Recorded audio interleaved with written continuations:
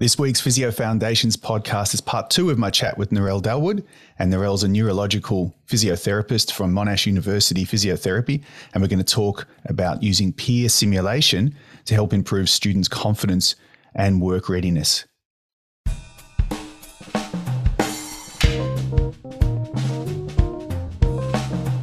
So what is simulation in healthcare training? So simulation is it's a general term, quite a broad church. And simulation is a learning tool or an approach that offers guided interactive experiences to reflect actual clinical experiences.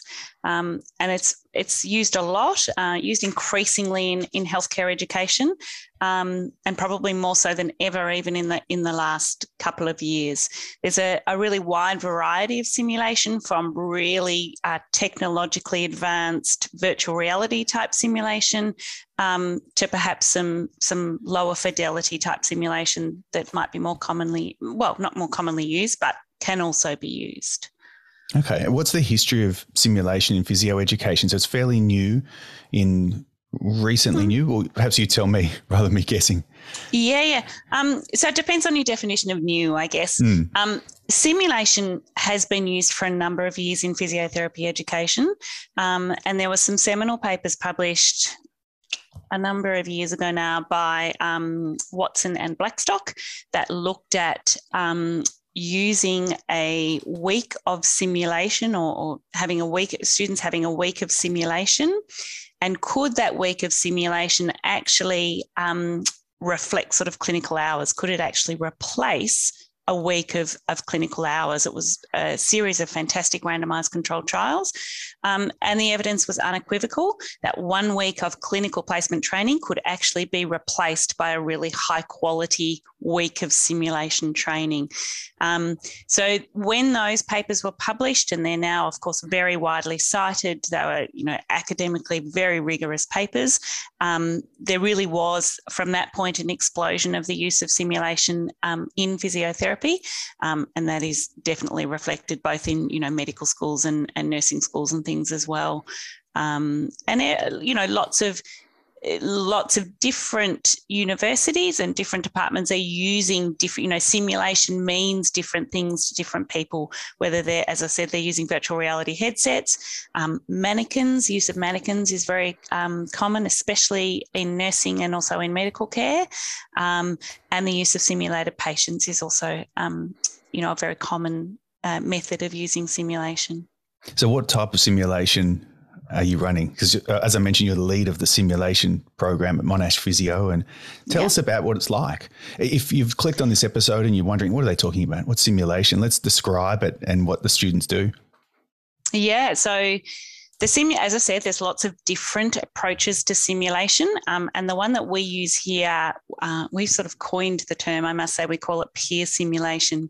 And what that means, so I just mentioned the term simulated patient. So a simulated patient is a person, usually an actor, sometimes a willing volunteer, who is trained to portray a patient role for a healthcare interaction. We have used simulated patients here, and we continue to use, actors occasionally as simulated patients here in the physiotherapy department.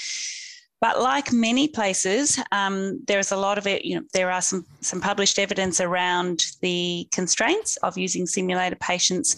And one of the main constraints really, is financial, but also just even the setup and having enough simulated patients so that students all get a turn to actually practice an interaction with a patient. So what we do here in the physiotherapy department at Monash University is we train the students to be patients for each other. So we actually train students in the same cohort to actually as accurately as possible, portray the patient role. And I've got a little bit of history, a bit of background, if your listeners are interested, as to sort of how we came up with that idea. Yeah, go for it. So like a few things in my career, I sort of fell into it a little bit. So our program here started about 8 years ago. I must admit, back then, I didn't really realise that simulation was a thing. I sort of knew a bit about it. I knew that some universities were doing it, but I didn't really know very much about it. And certainly, where the genesis for me was as a clinical educator and a clinician, and also an educator at the university, I was very aware of, we need a better way to actually try and bridge the gap between campus-based learning and clinical practice for students. That leap from being on campus and working with each other in prac to actually being out into the wild, as I like to call it, out into the real world and working with real patients in real facilities with real clinical supervisors, it can be an enormous leap. So I was really looking at a way to bridge that gap more effectively. We have a preclinical semester here in third year.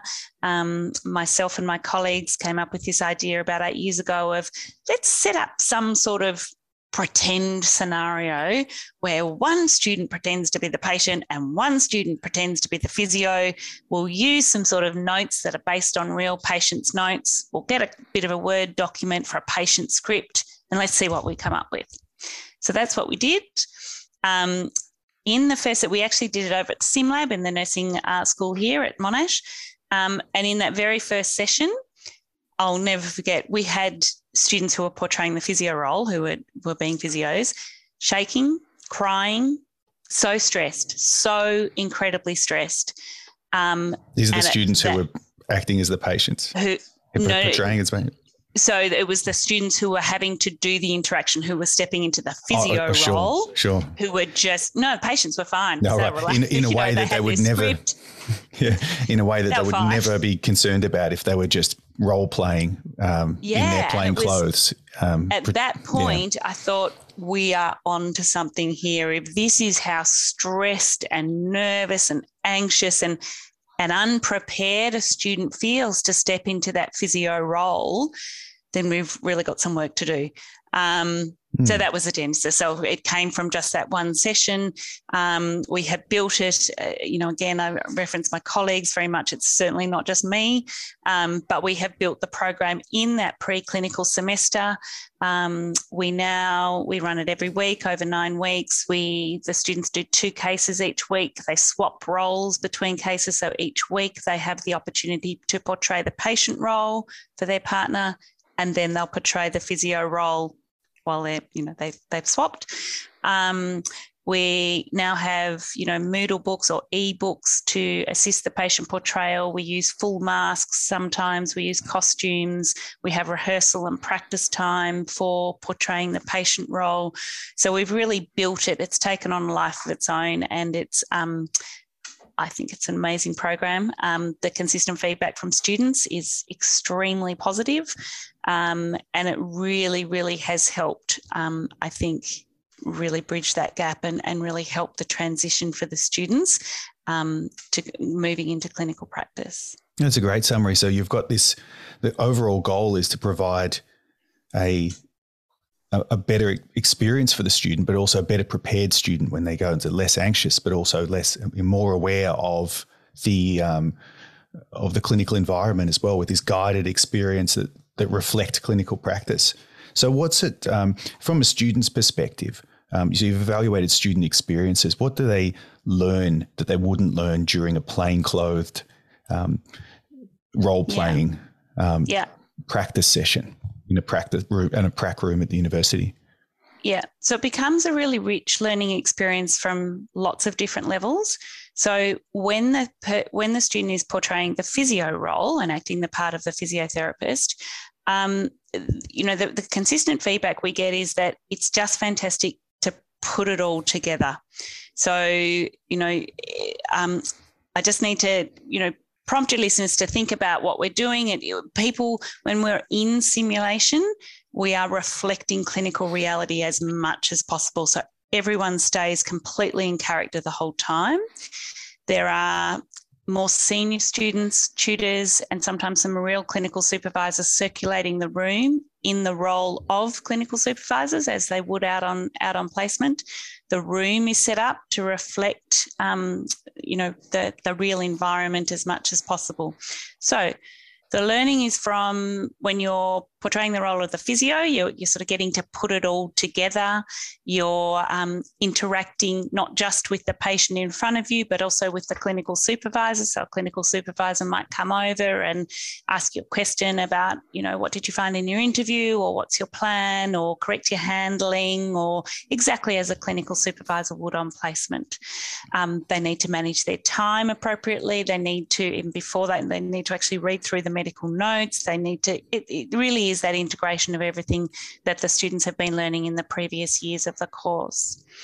Importantly and somewhat uniquely to our program is the learning that comes about from portraying the patient role. And this is something that comes out really, really consistently in our own sort of general feedback from students, and has also been supported by a really nice study that a colleague of ours, Dr. Shane Pritchard, did he did a qualitative study evaluating students' perspectives of participating in peer simulation. Overwhelmingly, that sense of figuratively being able to step into the patient's shoes, if only just for a short time and in a sort of, obviously modified way. There is so much learning in there for beginning physiotherapists. And it really, we finished up our peer simulation program actually just this time last week with our third years.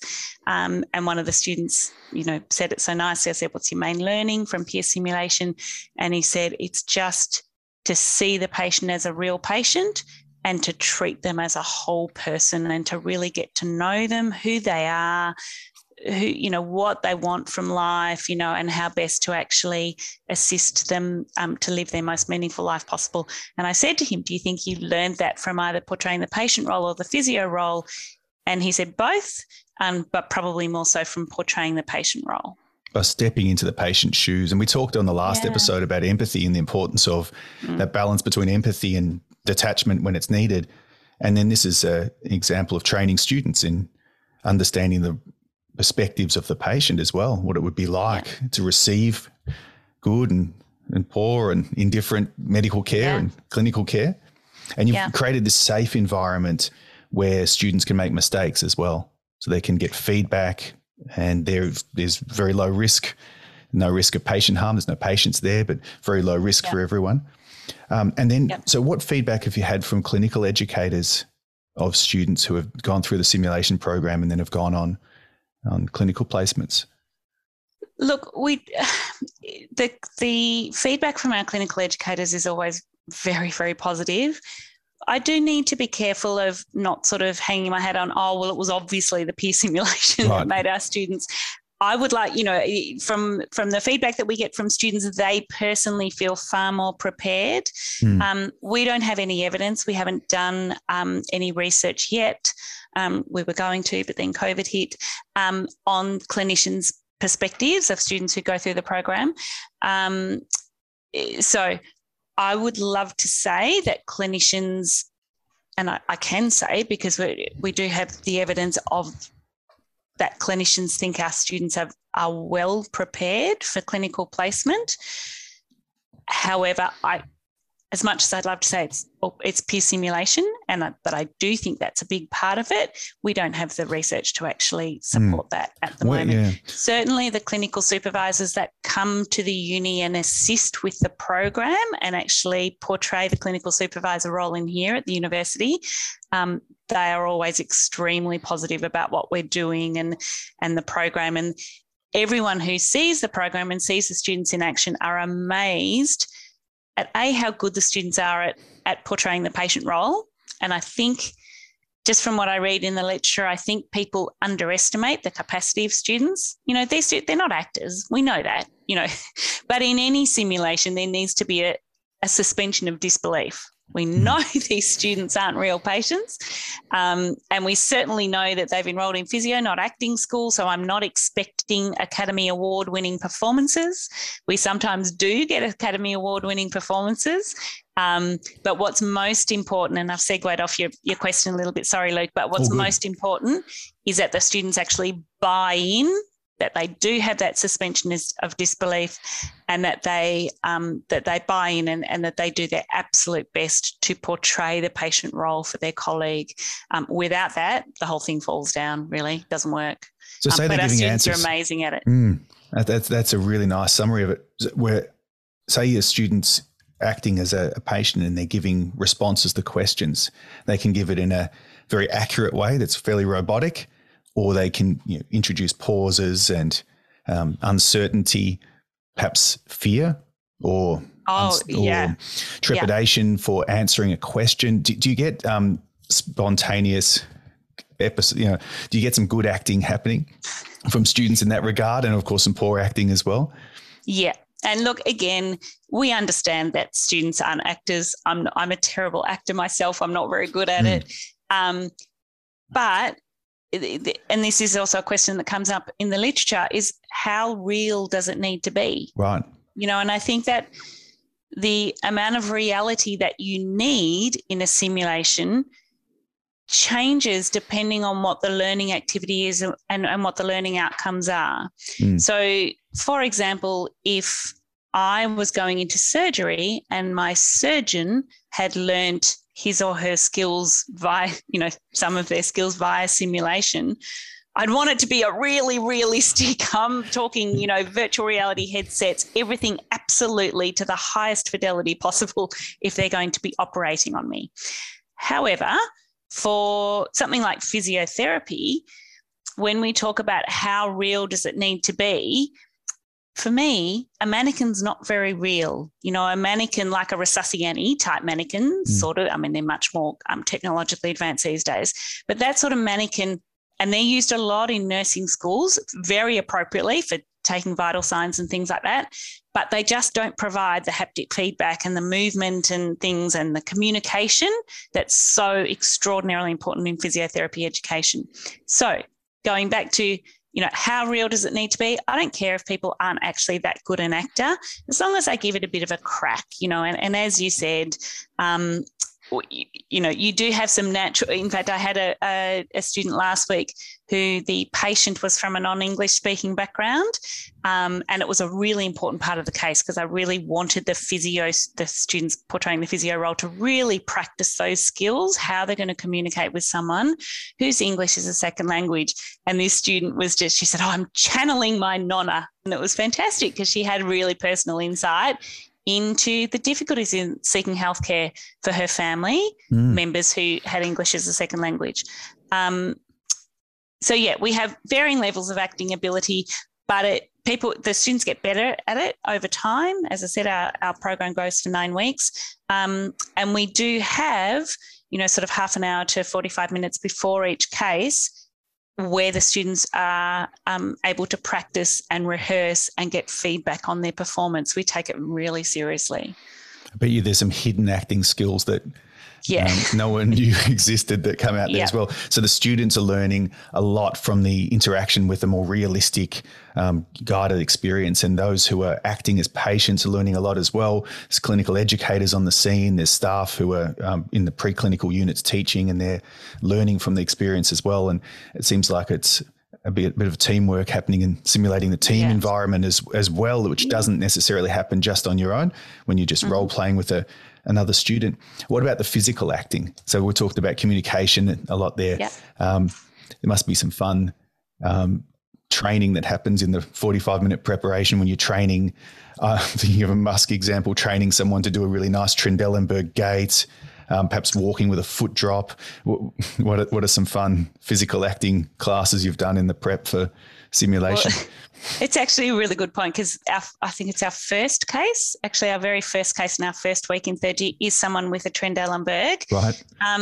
And oh my God, and I say to students, right, up you get, start practicing your Trendelenburg. And they're all like, oh, we don't. And it actually takes, every year it would take 10 or 15 minutes to get the entire room actually being able to do a Trendelenburg effective. And it's great because then there's this whole conversation about which muscle's weak again, and if you lean over, how is that actually? And so there's learning in that as well, in that portrayal of those physical symptoms. And yeah, for those listeners who heard my previous podcast, yes, I'm a neurophysio, but just to point out that this peer simulation program that we run is certainly not just neuro cases. We do mus, cardio, and neuro. So yeah, it's portraying a hemiplegia, for example, or someone with BPPV. There's lots of learning in that aspect as well, in that mimicking and trying to, accurately portray those physical symptoms is a really important part of the learning process. And of course, that's something that you should be doing as your ongoing learning, as part of your reading. You could be reading an article. You got to integrate practice of new skills and knowledge, and by just trying to walk in that way, you can develop empathy for the person. And you can, absolutely. The other one would be exercise prescription. It's fairly impossible to prescribe exercises if you haven't done them yourself, and getting anybody, students, new grads, clinicians of any level to get into the gym or get into the position that their patients are in and do those exercises is really important for that same reason. What's next for simulation? So you mentioned VR, so virtual reality technology. I mean, you've got a crystal ball in front of you. I can see it there. What's next, do you think, for, I mean, it sounds like at the moment it's going really well. So you don't necessarily have to change what you're doing, but what could be some exciting new areas in the simulation area coming up? So in terms of what's next for simulation as an overall global picture, it depends where you are and it depends what you're studying. If you're studying in America, for example, there's a lot of virtual reality. They have a very different sort of healthcare system over there. Their funding's different. So they're using lots and lots of virtual reality, and there is a plethora of companies who are developing amazing, not inexpensive resources that can be used for simulation. Where, we're not in a position to be able to afford those sorts of that sort of technology. But at the end of the day, at this point, I don't think we need it. I think actually what we're doing here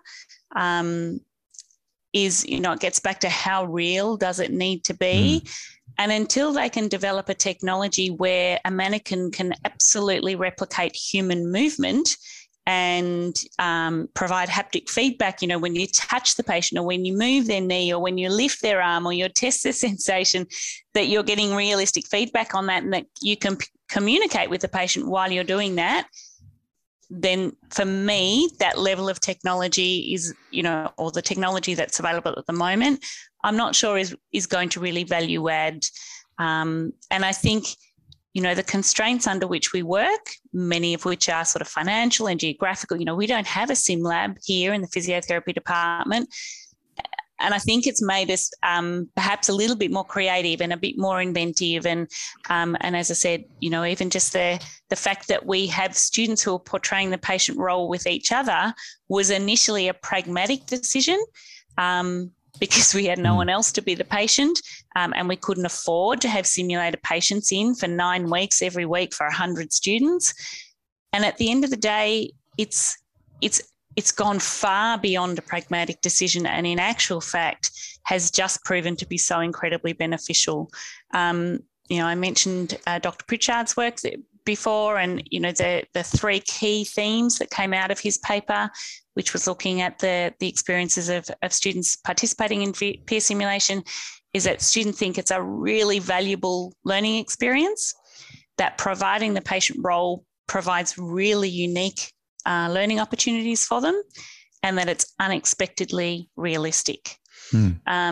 I've also done some research, so if people are interested, I've also done a systematic review on peer simulation, and the 2 key sort of findings from that was that participating in peer simulation really positively impacts on communication and patient empathy, development of patient empathy, which seems to be a bit of a theme in our talks, Luke, you and I.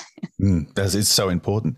So, and the feeling of preparation, if you did one thing, if it didn't do any of that, and it made students go onto their clinical placements with a better feeling of preparation, that would be very significant. Because I remember being prepared, but not feeling prepared, not feeling comfortable, and feeling very uncertain about what was happening. And a lot of that wasn't related to knowledge and skills, and you passed exams and done well, and that's fine. You understand the theory of things. It's related to unfamiliar environments And you mentioned looking at medical records, and you mentioned many things, just seeing people in gowns and people communicating with the medical team. So giving students that experience before they go on placements, if they went on there feeling more prepared, there would be, for me personally, that would be a significant benefit. And look, experience counts for a lot. You go on and you get experience, and then that helps you feel more comfortable. But what you're doing there is you're certainly contributing to bridging that gap, like you said, in between classroom and clinical placement. So that's a really nice summary for everyone of what you're doing. And most importantly, if I can just add a little bit there, Luke, sorry. Most importantly, it's great for the student to feel more prepared, and it's wonderful for their learning outcomes. It's really important for clinical supervisors. Clinical supervisors, they've got a tough job. Their primary responsibilities for the patient, and then they've got these new students who are unfamiliar, unfamiliar with the environment and things. So the more prepared we can make our students, the easier it is on our clinical supervisors. But most importantly, it's really, really important for the patient. The more prepared our students can be, the better the outcome for the patients. And, at the end of the day, that's what we're all here for. Yeah. Well, hats off to you and all the staff involved and all the students and the clinical educators for the work you're doing in that area. It's been really interesting for us to get a bit of insight into what actually goes on in there and the benefits of it. And I think we've probably finished up there because we've had a big chat today. We've recorded last week's episode and today's episode today. I'm really grateful for your time again, Narelle. Where can people find you online? Are you hiding away online? I've made a little promo card for you and put it on social media, and I couldn't tag you on anything, so we can't find you on social media, but you're at Monash Uni Physio. Yes. Yeah. And that'll do. That'll do. I don't exist anywhere else. Good. Right. No, I'm a bit of a social media dinosaur. But yes, you can certainly find me on the Monash Uni and the physiotherapy department website. You'll find me there. You'll now find me on YouTube, apparently, after filming these videos.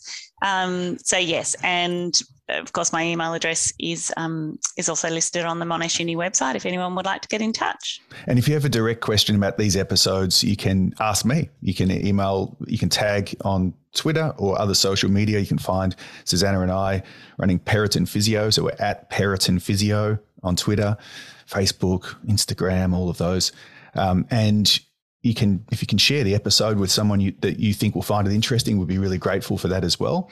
And you can also visit our website, periton.physio, and you can get links to all the different podcast players there. If you're not an Apple person, I don't know whether to share the link as an Apple link or an Android link or whatever. So we just refer people to the website. You can click on the links there and get all the previous episodes of this podcast. That'll do. I've really enjoyed the two chats we've had today. And so we did physiotherapy and neurological through the lens of a neurological physio, and then talking about physio education and simulation. So thanks very much, Narelle, for your time and your insights. Pleasure. Great to speak to everyone. Thanks for the opportunity, Luke. And so until next time, this is Narelle and Luke again, wishing you all the very best with your studying, your professional development and your lifelong learning.